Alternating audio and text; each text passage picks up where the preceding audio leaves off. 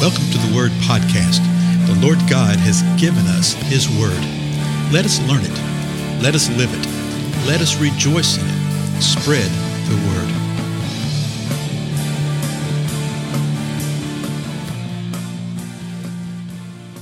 Blessings, everyone. This is Dale. Thank you so much for joining with me today on the Word Podcast. Thank you for your kind words that I'm getting from time to time of our time together here. And so please pass the word. That's the primary way people find out about these times together.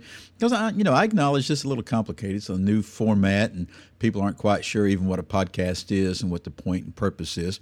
So as I've said several times before, help people with it. If you're listening on a computer or a tablet or your phone, or through, you can listen through Apple TV because it's on iTunes, or if you're listening over the internet or in your car, however it may be, walk folks through it. Show them how it's done. And once you set it up, it's real easy. And you can get it automatically downloaded and all that kind of stuff. So anyway, what we're looking at now is we've been looking at the manifestations of the Spirit, spiritual gifts.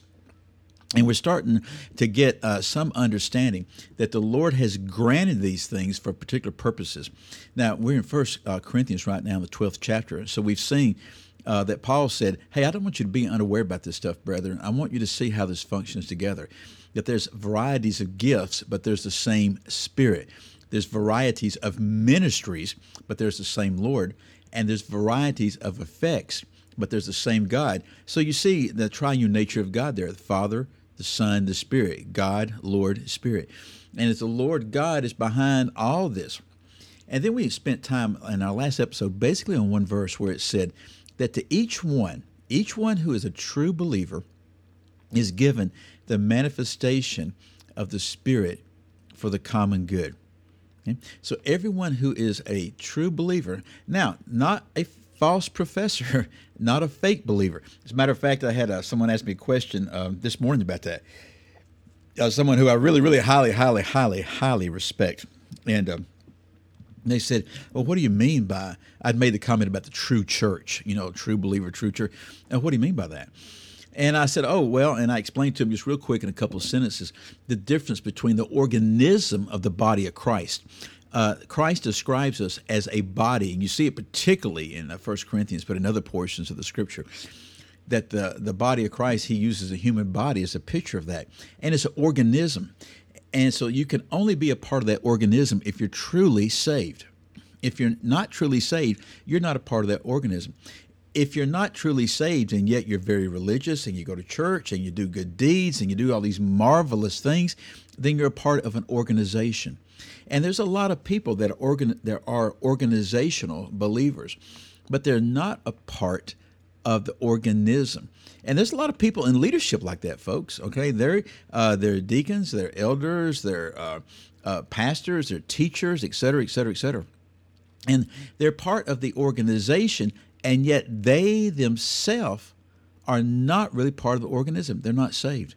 And somebody says, well, how can that be? Well, it's very simple. They're functioning and doing good deeds in the flesh, and they're not empowered by the Spirit.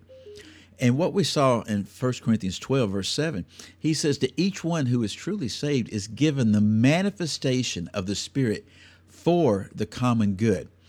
And then the next 3 verses or so, Paul writes down some of these manifestations of the Spirit.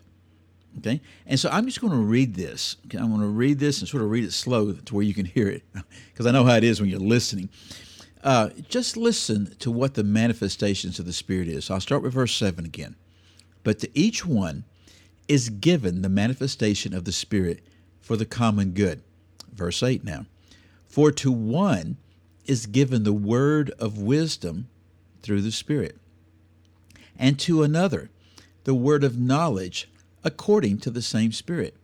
Verse 9, to another faith by the same Spirit, and to another gifts of healing by the one Spirit. Verse 10, and to another the effecting of miracles, and to another prophecy, and to another the distinguishing of spirits, to another various kinds of tongues, and to another the interpretation of tongues. So that's 1 Corinthians 12, verses 8 through 10. And so he says these are the type of manifestation of the Spirit that's given for the common good.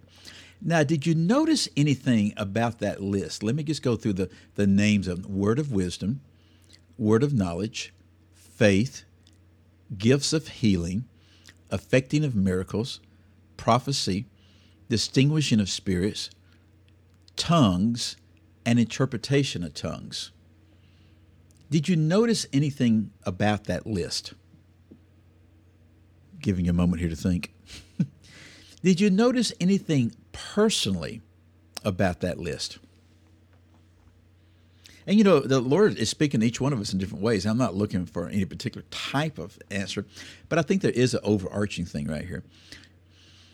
That list, for the most part, within the Western church, okay, particularly out of my background. I was born and raised a Southern Baptist, okay? I graduated from a Southern Baptist seminary.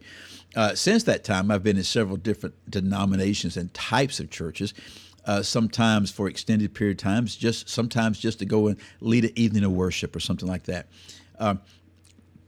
So that's part of my background. But I also went to 4 separate colleges. I went to 2 state universities where I got a bachelor's degree and master's degree at State University. Went to a Southern Baptist seminary, but I actually got another degree from a Catholic college. And so I sort of know about the diversity of some of that type of thing, okay? But what's interesting is most of this list right here is rejected by the body of Christ today. It's rejected by the body of Christ. Now, if you really back somebody in the corner, they may say, well, yeah, I believe that God does that. Yeah, particularly the faith thing, yeah, and maybe the God gives us wisdom, and yeah, I guess the Lord, maybe he's the one that gives us knowledge. But folks, there's so much more to it than that. And generally speaking, we reject these things. Now, the arguments for rejection, they're slick. Okay, they sound smooth, but they are totally and absolutely incorrect. And this will be sort of an undercurrent of things that we will be looking at for many episodes, because I'm planning on covering chapters 12, 13, and 14 here. Because when you're speaking of these spirituals, chapter 12, 13, and 14 of 1 Corinthians is the flowing of argument. You cannot come along, as a dear friend of mine says, so I stole this from Charles Carr, and thank you, Charles, because he used to say this all the time, and he's absolutely right. You cannot come along and say, oh, well, chapter 12 of 1 Corinthians was for, at the time it was written for another time, but not for us. But chapter 13 is for us. And chapter 14 was for those folks back then because they needed it, because they didn't have the full Bible.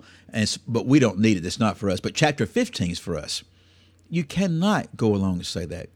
The argument that is usually given is that we now have the Bible, New and Old Testament, so therefore we don't need these things.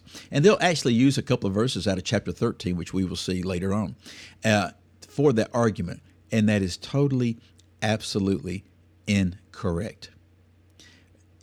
What the Lord is saying through Paul right here is that these are manifestations of the gift of the Spirit.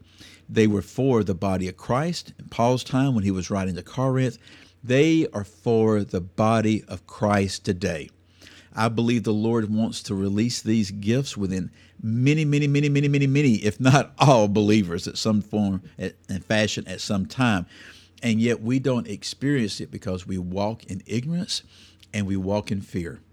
So I'm just going to pray right now for us. You know, I don't pray for us much in these times together, but I'm just going to pray that, Lord, just may our hearts be open to what you desire to do within words of wisdom and words of knowledge and faith and gifts of healing, the effecting of miracles and prophecy and the distinction of spirits and tongues and the interpretation of tongues.